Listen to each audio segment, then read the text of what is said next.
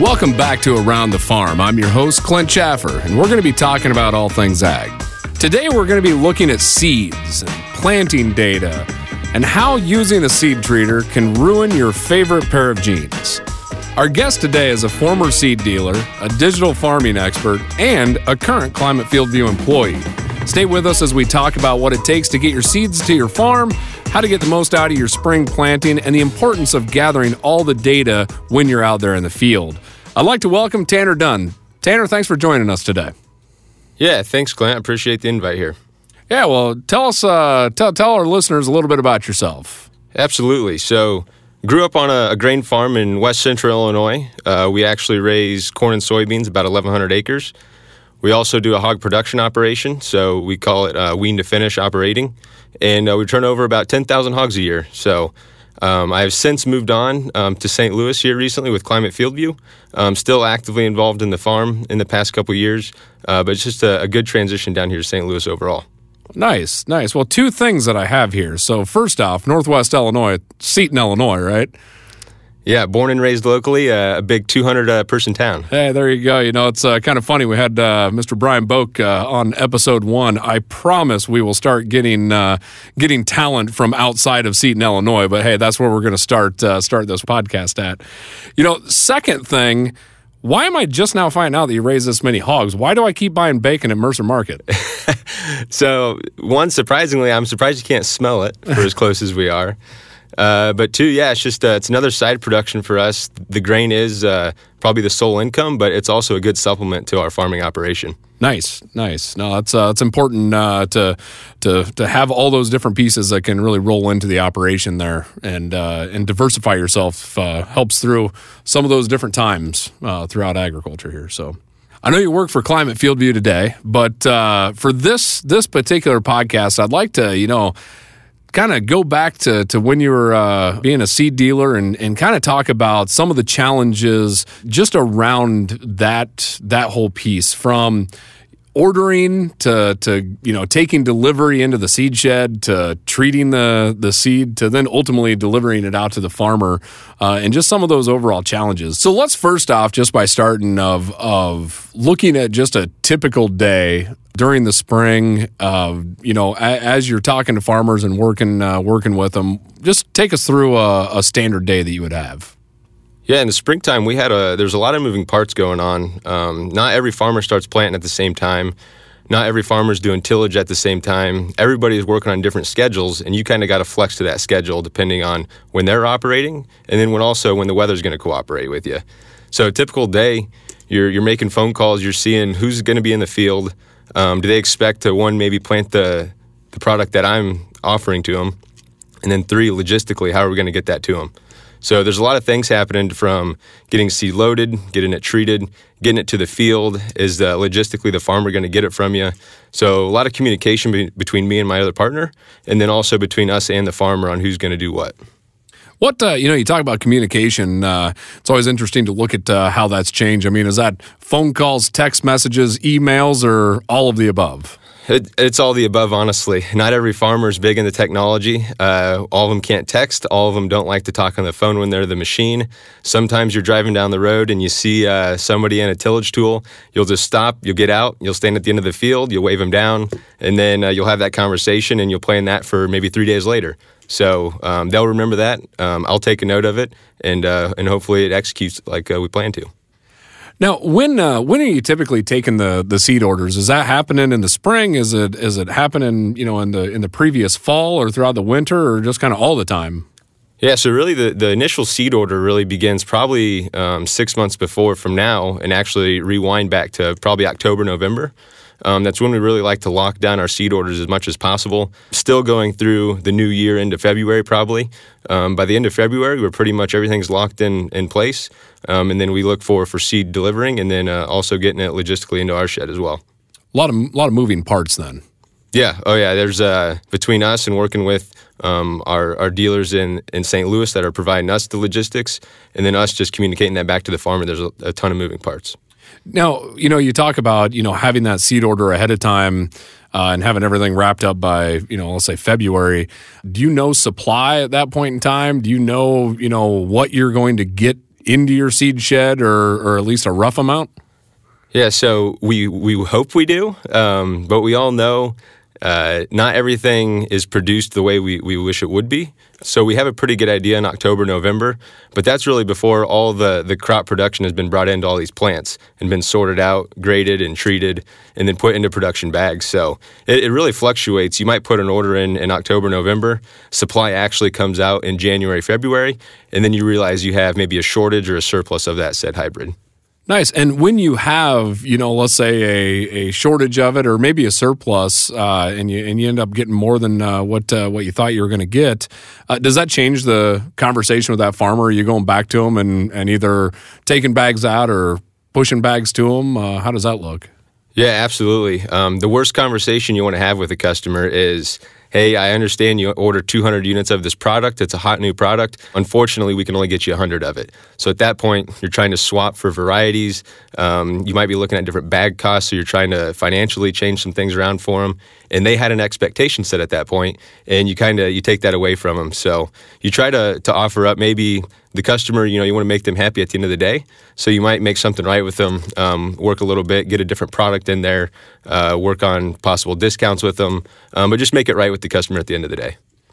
Now, I mean, we're talking a lot about the seeds, but there's a lot of other products then that you're looking at as well. I mean, especially when it comes to like seed treatments and different additives, how does that come into effect, and when do you start having those conversations with the farmer? Yeah, so seed treatment, if you look at a list, there's tons of different options, specifically for soybeans. But when you talk about shortages and surpluses, you go back to what treatments come on that hybrid, because there's different packages that are available for that. And you might get shorted one package, but there might be an availability of another hybrid for a different treatment. So you might be swapping that in and talking to the customer and seeing if that fits their operation and needs. But when it comes to soybeans, depending on what kind of weather you're having in the springtime, it might change how you impact your decision on what treatment you want to put on your seed. Now, and is all of that seed treated at your facility, or does some of it come in the bag already? So all corn is treated at the production facility and then delivered to us, so we don't treat any corn. However, all of our soybeans that run through our plant and our operation is treated by us directly in the shed. And when do you start treating? Does that start happening as soon as you take delivery, or is that more when the farmer's getting ready to go out and plant? Yeah, so delivery of soybeans, we had 6 bulk bins outside of our operation that we would fill throughout probably December to February timeframe. And then we would actually try to treat it as quick as possible right before the guy is going to plant. So we would actually, in theory, we would like to do it in March, but we think, whether it's right or wrong, that if we treated it right before it was planted, we're going to have the longest residual with that chemical. And then if we also had like bioag treatments on it, we're going to have the longest life for those microorganisms in the soybean seed. I would imagine trying to do that, what I'm going to call just-in-time treatment, right, would probably bring its own headaches along with that. I mean, just from, again, a time frame and delivery aspect. Tell us a little bit about that whole process there. Yeah, so for the customer, it's great, but for working hours, it doesn't always play in nice to your work schedule. So at the end of the day, we want the best product for the customer in the ground.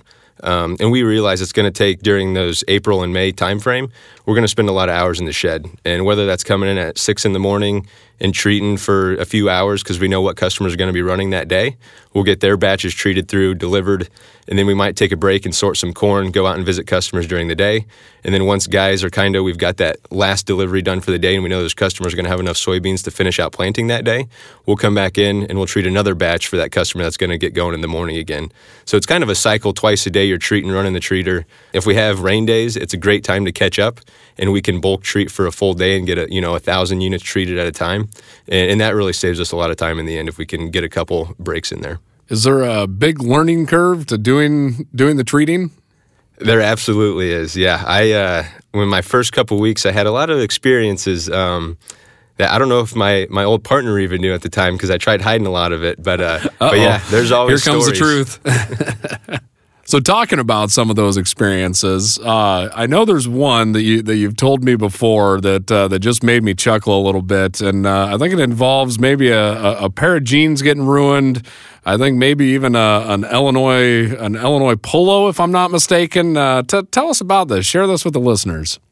Yeah, so first couple weeks on the job, I'm actually not even officially hired yet because I'm still in college, and I know I'm coming into this role, but I didn't have a lot of time out of school at that point, so I was coming back working a couple days a week, and I was shown how to use the treater when somebody's with me, but I've never ran it by myself, and finally I got kind of turned loose, and the treater's running that day, and I'm 2 weeks into this job, and stuff starts beeping, and I have no idea what's going on. Beans start flowing out of places I've never seen beans come out of.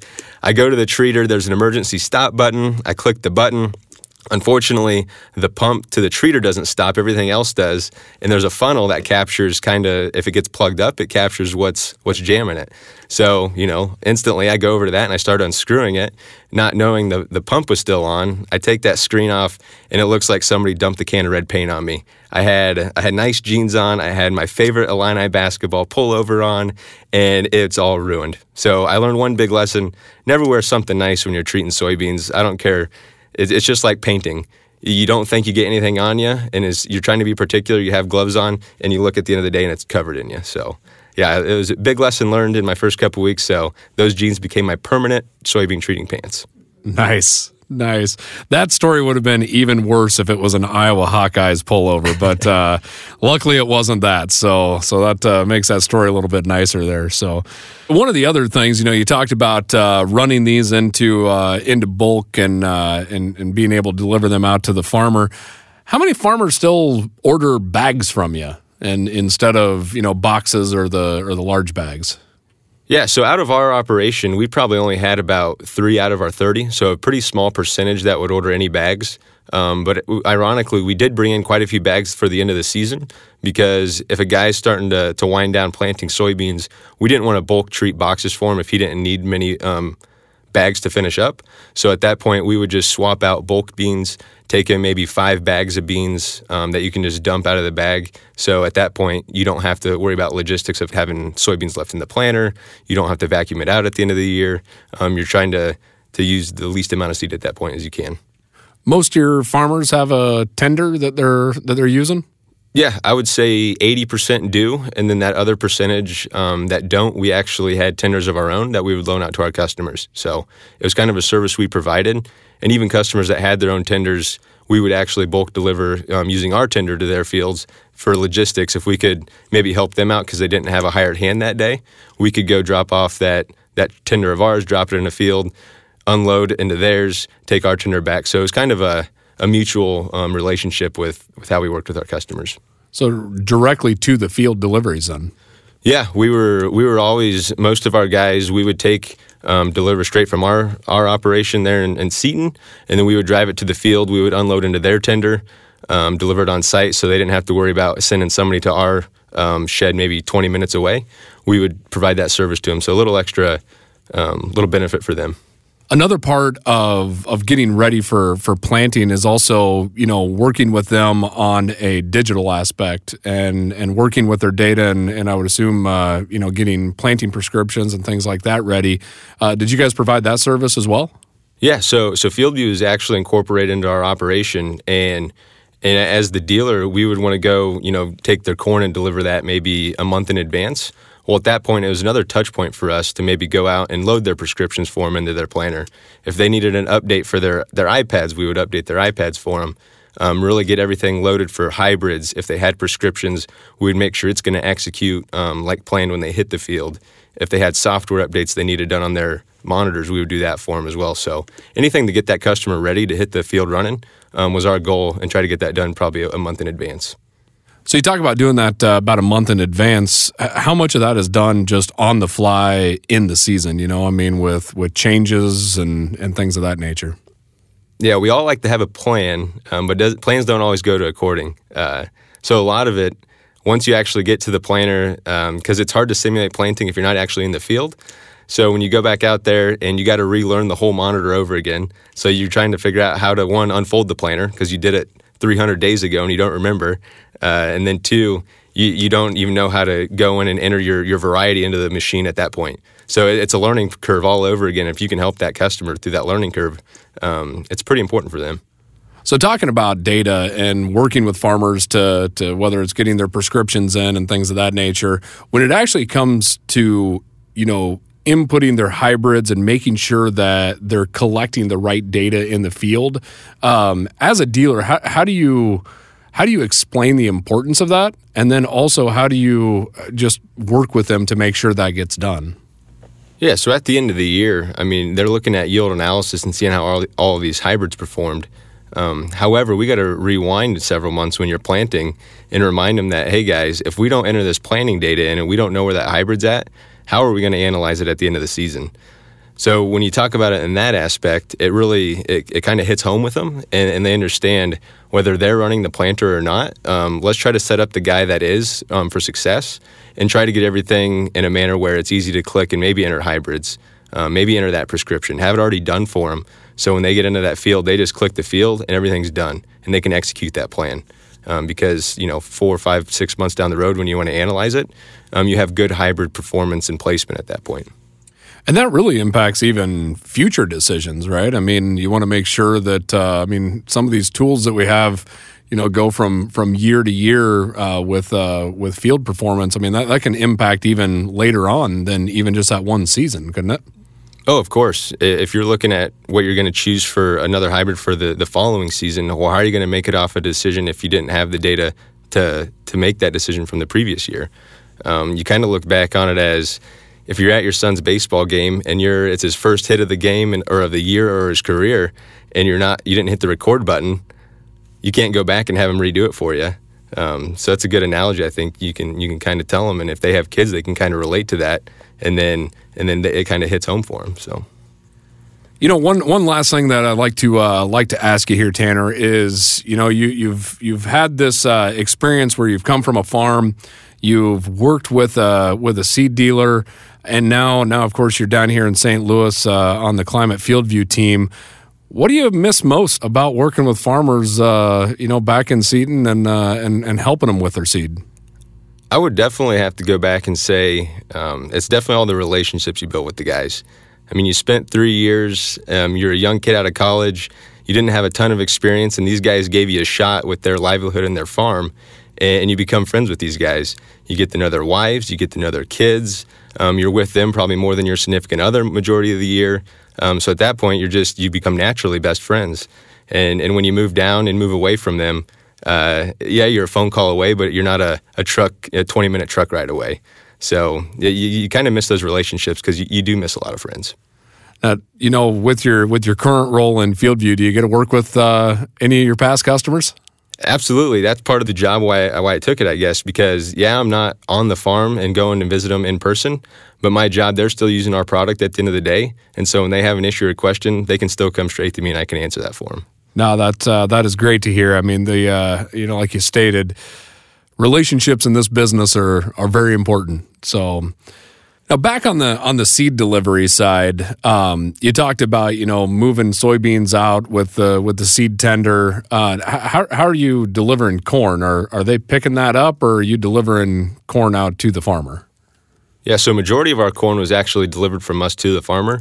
And we would try to get it a month in advance. However, a lot of places or a lot of farmers do not have the storage that can store it safely and secure it maybe for that last month. So we would actually store it in our shed until maybe 2 weeks before planting. And then at that point, we were loading it on pallets on a gooseneck trailer and then delivering that to the farm directly to them.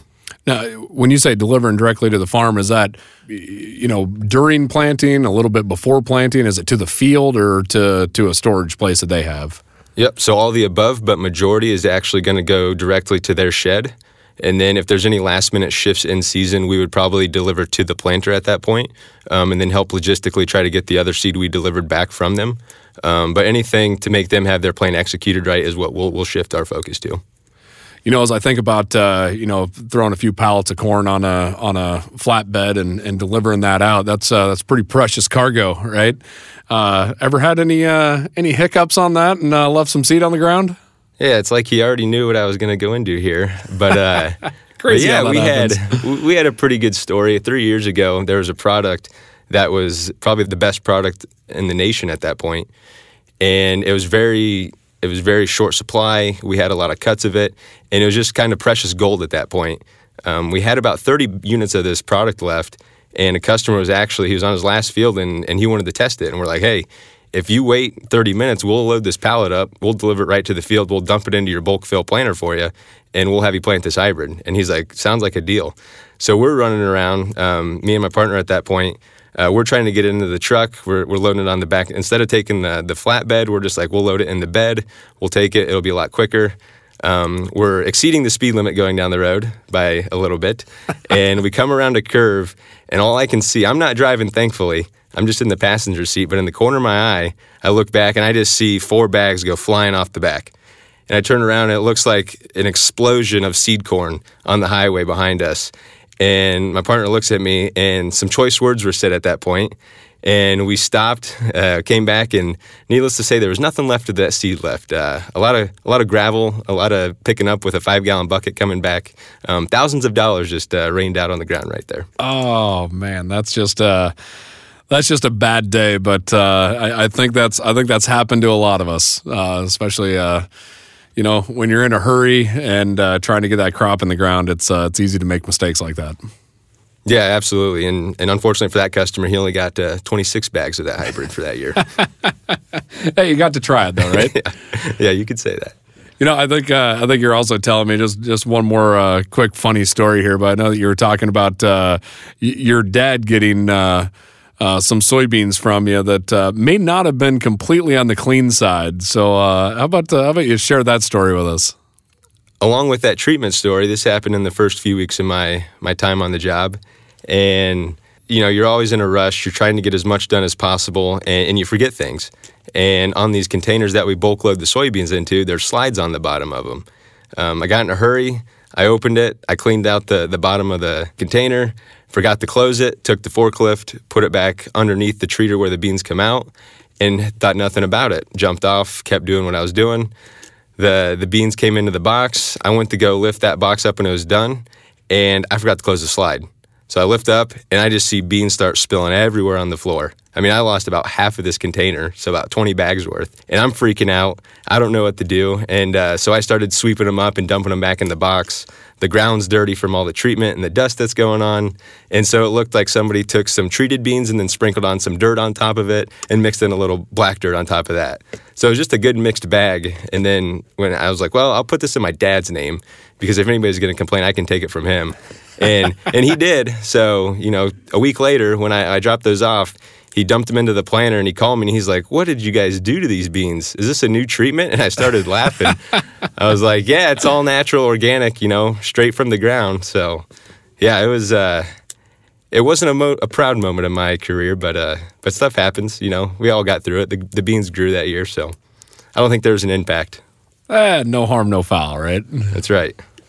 So going back to the technology piece, when farmers call you up and are asking you, during the planting season as they're in the field about different, whether it's seeds or scripts or treatments, what product do you use, or what kind of tools do you use to help them through those kind of decisions? Yeah, we always came back with FieldView, whether it was troubleshooting with planters if they're in the field, if they're asking about varieties, just asking about logistics in general. We would always go back and check their FieldView accounts at that point. A big feature for us was remote view. I couldn't always be at 10 planters at one time, but if one customer was seeing a certain issue, I could just pop in, open up the iPad, see where he's at, see what he's viewing on his screen, and then use that as an advantage and save me, a round trip for an hour for just to go tell him to click one button. So it was a huge advantage for us, and really it saved a lot of time on the road that it saved us. Did you see farmers, utilizing that data and seeing some of that come through, and then correlating that back to the size of the seed, whether it's flats or rounds, or how they have their planters calibrated? Did any of that go back into that? Yeah, so we were always evaluating planter performance after the seed was put in the ground. I mean, you can only do so much when you're planting it, because once it's in the ground, it's in the ground. But definitely seeing performance outside of that, whether it's maybe your singulation was affected by a certain variety of seed because of the size of it. Maybe your spacing was affected on how fast you were planting at that time. Were your scripts executing at that point? We can go back and do stand counts. So we can really do in-season evaluation, but a lot of it, once it's done, it's done. And then we'll come back, a month later and start evaluating how that planter pass was. Really, I mean, that kind of wraps into a full service that you're providing. I mean, it really sounds like you're helping that farmer plan, really, I mean, kind of put their planting plan together, execute on that planting plan, and then really looking at kind of the results afterwards. Is that a fair statement? Yeah, I mean, the farming industry, it's all about relationships at that point, and as many touch points as you can have with a customer, I thought was beneficial. So whether it was just walking a field everything looked fine, but you were just out there making sure it was fine. Just evaluating, we thought the planter did a good job, but let's double check and make sure it did, a month later. So at that point, you're messing with the guy's livelihood, and anything you can help to do that is, I think, very beneficial for them and for their operation. Well, I know that you sold seed to Mo Man, and he always had nothing but good things to talk about you and the service you provided. So. Yeah, with Doug Chaffer, it was never a 10-minute conversation in the combine or the planter. You might as well book about 2 hours of your day for him. Oh, I can contest to that. So, well, Tanner, I'd really like to thank you for coming in and talking to us and sharing your experiences throughout your time of being a seed dealer. So thank you for coming in and giving us your time. No, I appreciate you having me in. I'd also like to thank our listeners. And remember, Around the Farm is brought to you by Climate Field View. Join us next time to understand how your field may need a prescription that your pharmacy can't prescribe. And don't miss any episodes, so be sure to subscribe either on Apple Podcasts, Google Play, or wherever you get your podcast. And we'll see you around the farm.